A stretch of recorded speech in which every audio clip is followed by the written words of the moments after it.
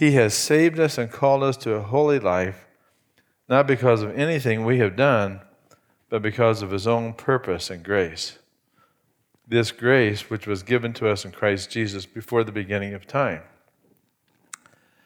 In that little passage, I just want to point out 5 things that we want to talk about briefly this morning.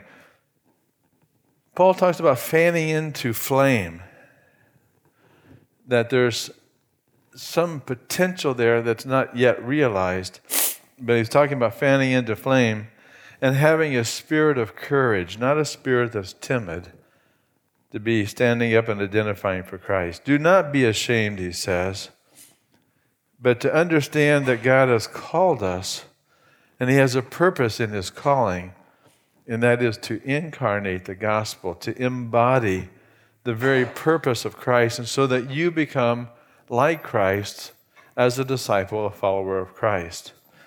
And last week I mentioned this big word. Can you remember this word last week? The word, can you remember how to pronounce this? How do you say that? Anybody remember that? It's a funny word, increasing your vocabulary. How do you say that? Think of the word consider. The word is sidere is the root. Desideratum is the word. And I go back to that just to remind us. It means that there's something that is needed, something that you want. There's a passion involved. This is the core expectation that when you step into a place, a hospital, a business, or whatever it is, that you're moving into a place where you have certain expectations and assumptions that things should take place in that place. And that expectation is the essence, the raison d'être, the reason of being, why you're here, why I'm here. The desideratum, we talked about in terms of the desires of the Holy Spirit. And so the flesh sets its desires against the Spirit, and the Spirit sets his desideratum against the flesh. There's something God is passionate about. You know what that is? He has in these two created to live Christ. I heartily select because desires are Christ. And yet, for many people, that fire here in this church, this is an old church, 200 years old. Remember that little plate we have out in front? The Century Building, built in 1870. The building was built by parishioners, but the Christians inside are built by the Holy Spirit of Christ. That's a wonderful, wonderful addition. That what he does something for us. And we understand that Jesus, 2,000 years ago, did something for us as he built a basis of the house of worship by becoming the very foundation. But Christ suffered once for sins. We know that the righteous, Jesus, for the unrighteous, us, to bring you, to bring me to. But notice that passage. So we run boldly to the throne of grace. But notice that passage in Peter. He says, he who was put to death in the body was made alive in the spirit. Jesus himself, as a human, was made alive as a human being to walk in that fellowship, as we as a human being are also made alive, being baptized into Christ, being raised up from the dead by the very same Spirit that gave Jesus life when he was dead, gives us life as believers. That Spirit is operating. You may have heard the story of a minister who went to a congregational member, and he was sitting at the fire, and the guy hadn't been to church in a while. So the minister didn't say anything, but instead he separated with a little shovel. He took out one of those embers out of that fire and set it on the stone. And as they talked, that hot little ember just got darker and darker and darker. The parishioner got the message. What happens if you don't have someone flaming the fire? What happens if your fire goes out? What happens if you've been in church so long that you no longer have those desires? Well, there's where the Holy Spirit comes back in. And through relationships, one by one, your story, passing on encouragement and hope and love and grace to somebody else, we also fan into flame somebody else's little faith. And that little faith becomes a little stronger. And so I want you to know that that's your role. That's your part. As you walk with Christ, as you talk about Christ, what we do here at CBC is we believe, and think with me, I think you would agree with me, we believe that true healing, true restoration occurs when we courageously step into our calling and worship Jesus Christ. When we take that participatory, active step towards the Lord, He seeks us, sees us, and comes running to us to really encourage us that. We understand He gives us His love. We learn His forgiveness, and we grow in His freedom. And we flourish when we share life stories of pain and harm and redemption and hope. We have heard good news. Now it's the time for us to fan into flame and pass along that message.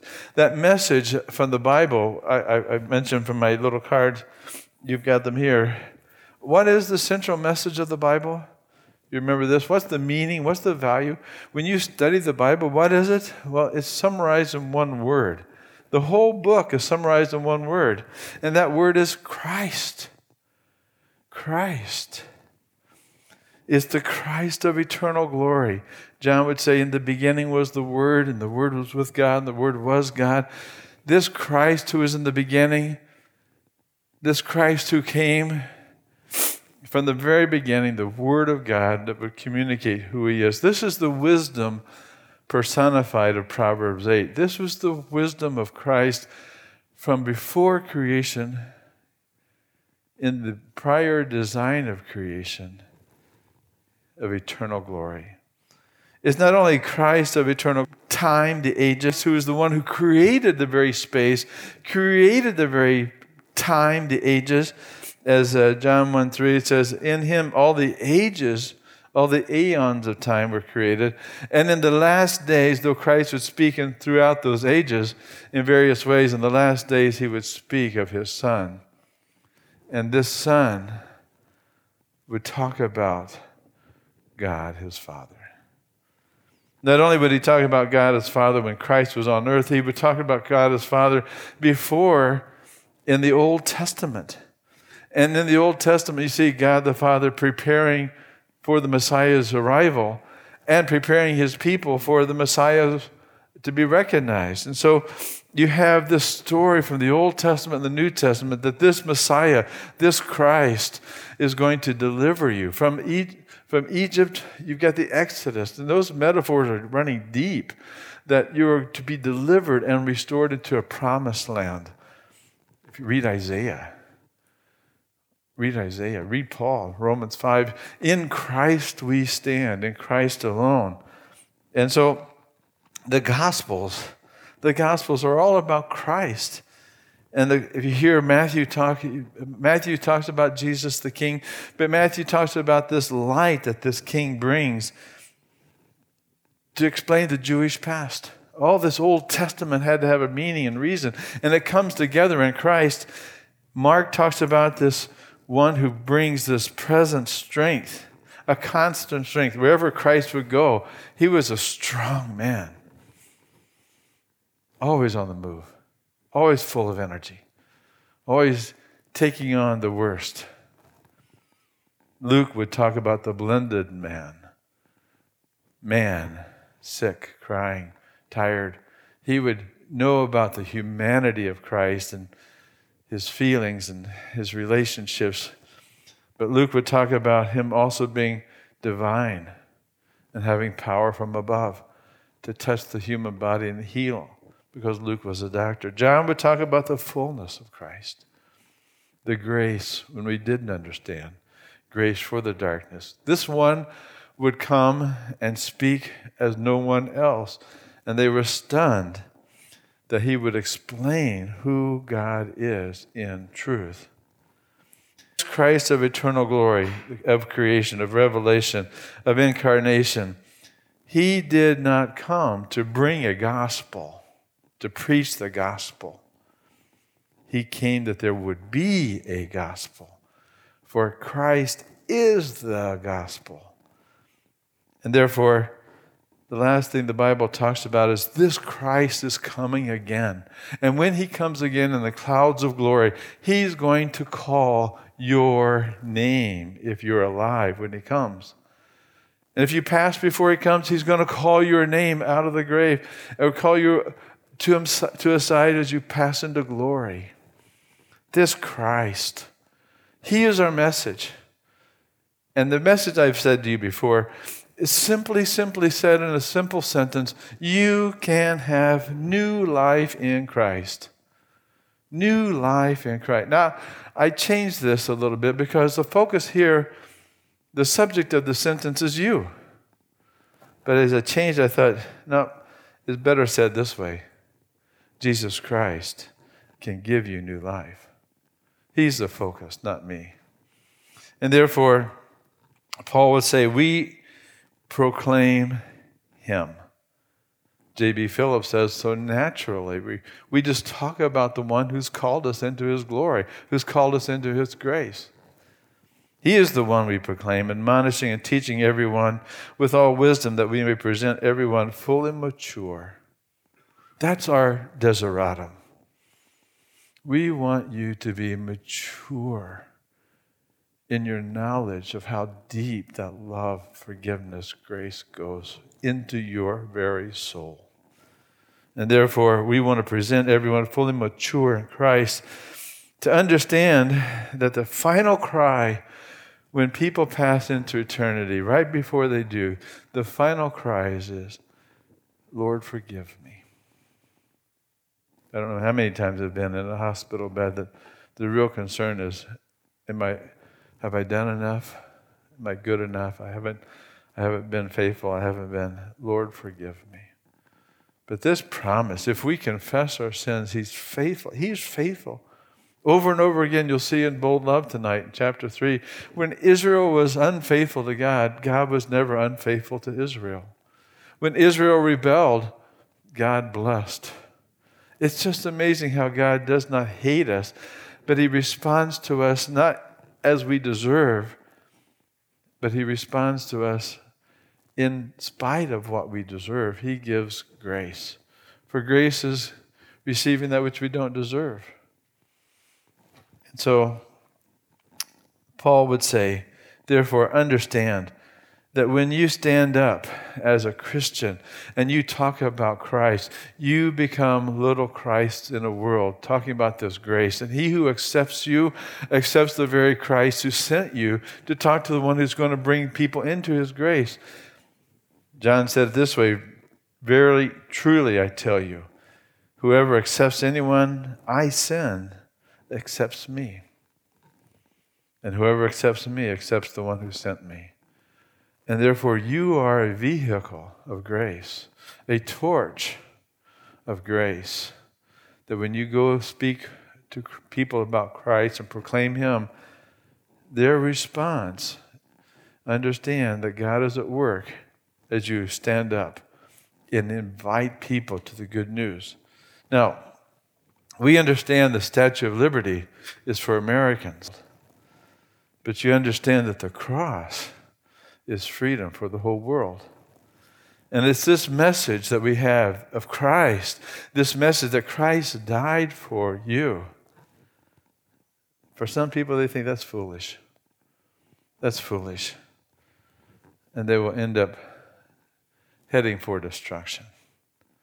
But for us, we understand, we've come to understand that call, that passion, that desire of the Spirit, who are being saved. We know that this cross has a mystery to it, that you go into a tomb and you die, and there's a resurrection. And that resurrection is the very power of God. And yet, many people's flames are very small and are out of the fire. And therefore, there are people, there are Christians who are ashamed of the gospel. Whoever is ashamed of me and my words, the Son of Man will be ashamed of them. Have I done all of this, and yet you're not willing to stand up for me? Oh, Christian, stand up for Christ. He stood up for you.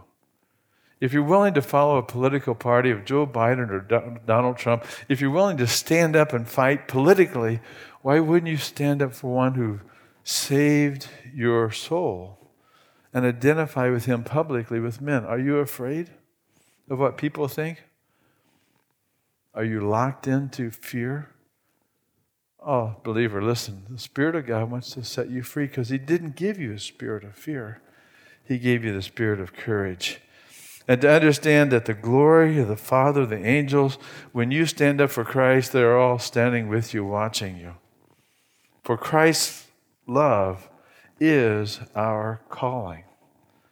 This is how love is made complete among us, so that we have confidence, courage in the day of judgment. And then notice this little phrase, in the world we are like Jesus. That's NIV. I remember it from the NASB. As He is, so are we. As He is, so are we. And as Jesus walked in His world, strong, confident, clear-eyed, with wisdom, with purpose, with clarity, He was never going to be influenced by men because His call came directly from the Father. Likewise, for you, as He is, so are we. David said it this way, in your light, we see light. Psalm 36:9. And therefore, to understand that the last part is that you want to personalize this purpose that God's called you to. You don't want to just be an ember out of the fire. You want to be in the fire, alive, aflame, and you've got something to say. You have a hope, a good news to mention to people who really don't know Christ. This eternal one, this creative one, this one from the whole. And therefore, His calling enables you, embodies grace to come alive in you. And therefore, you want to live through the purposes and calling of Christ. You want to incarnate the gospel by just being in relationship to the one who calls you, loves you. You can be a fisher of men. You can be one who's salt and light in the world.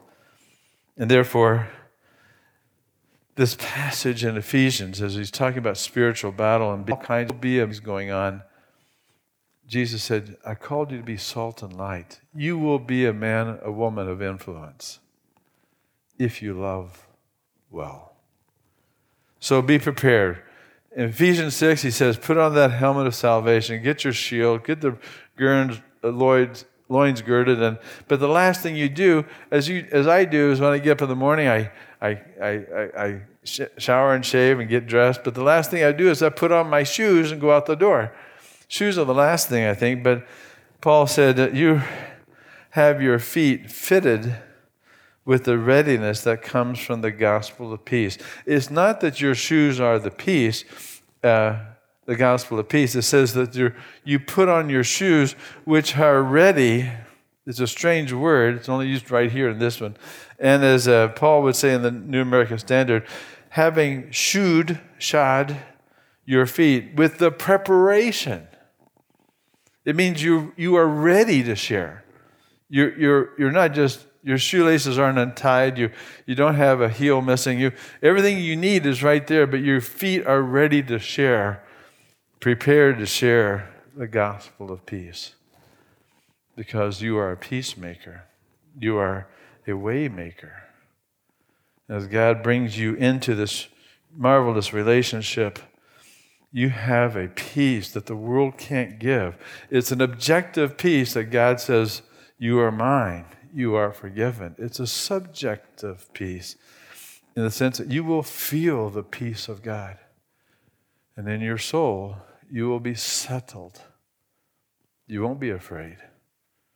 you will walk through that fire because He's with you. There's something about being a Christian that's wonderful. Therefore, share the gospel. Stand up and identify with Christ. You don't have to worry about defending it.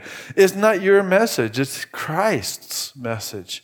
And all you have to do is let that lion loose. He'll do the work. He'll do the explanation. He'll do the things inside as you share that good news. And you know the good news. For God so loved the world that He gave. He gave His only begotten Son, that whoever believes in Him would not perish, but become alive in the Spirit, have new life in Christ. Therefore, Jesus Christ can give you new life. That's the message that as you go into Thanksgiving, that we're grateful people, humble people, that you've been called, you've been loved, you've been prepared to know this God of glory, this God of grace. And therefore, Christians, stand up in the crazy world and bring peace. That's the message. That your feet have been prepared, but your whole life embodies that very work in the person of Christ. As we close in our last hymn, remember this, that no matter when you are unfaithful, or when you are confused, when you're not sure about where you're going and what the next step is, God does. God is faithful. God is not a man that He should lie, nor the Son of Man that He should repent. Has He not said, and shall He not do it? Yeah, has He not spoken? Won't He fulfill it? Yes, He will. Yes, He will. Well, the message for us, for this reason, Paul would say, I remind you to fan into flame. Whatever you need to get that fire going. If you come to the church or get into the Word in prayer, fan into flame the gift of God which is in you. Through the laying on of my hands, for the Spirit of God gave us, the Spirit that God gave us does not make us timid, but gives us power, love, and self-discipline. So do not be ashamed of the testimony about our Lord, or of me as prisoner. Rather join with me in the suffering for the gospel by the power of God. He has saved us, and He's called us to a holy life. Not because of anything that we have done, but because of His own purpose and grace. This grace was given in Christ. This grace was given to you. Therefore, shod your feet and go give it to somebody else. Let's pray. Jesus, You paid it all.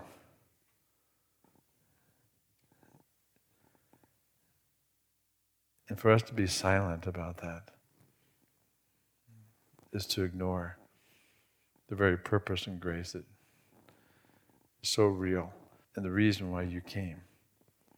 Thank You that Your passion for us is so real.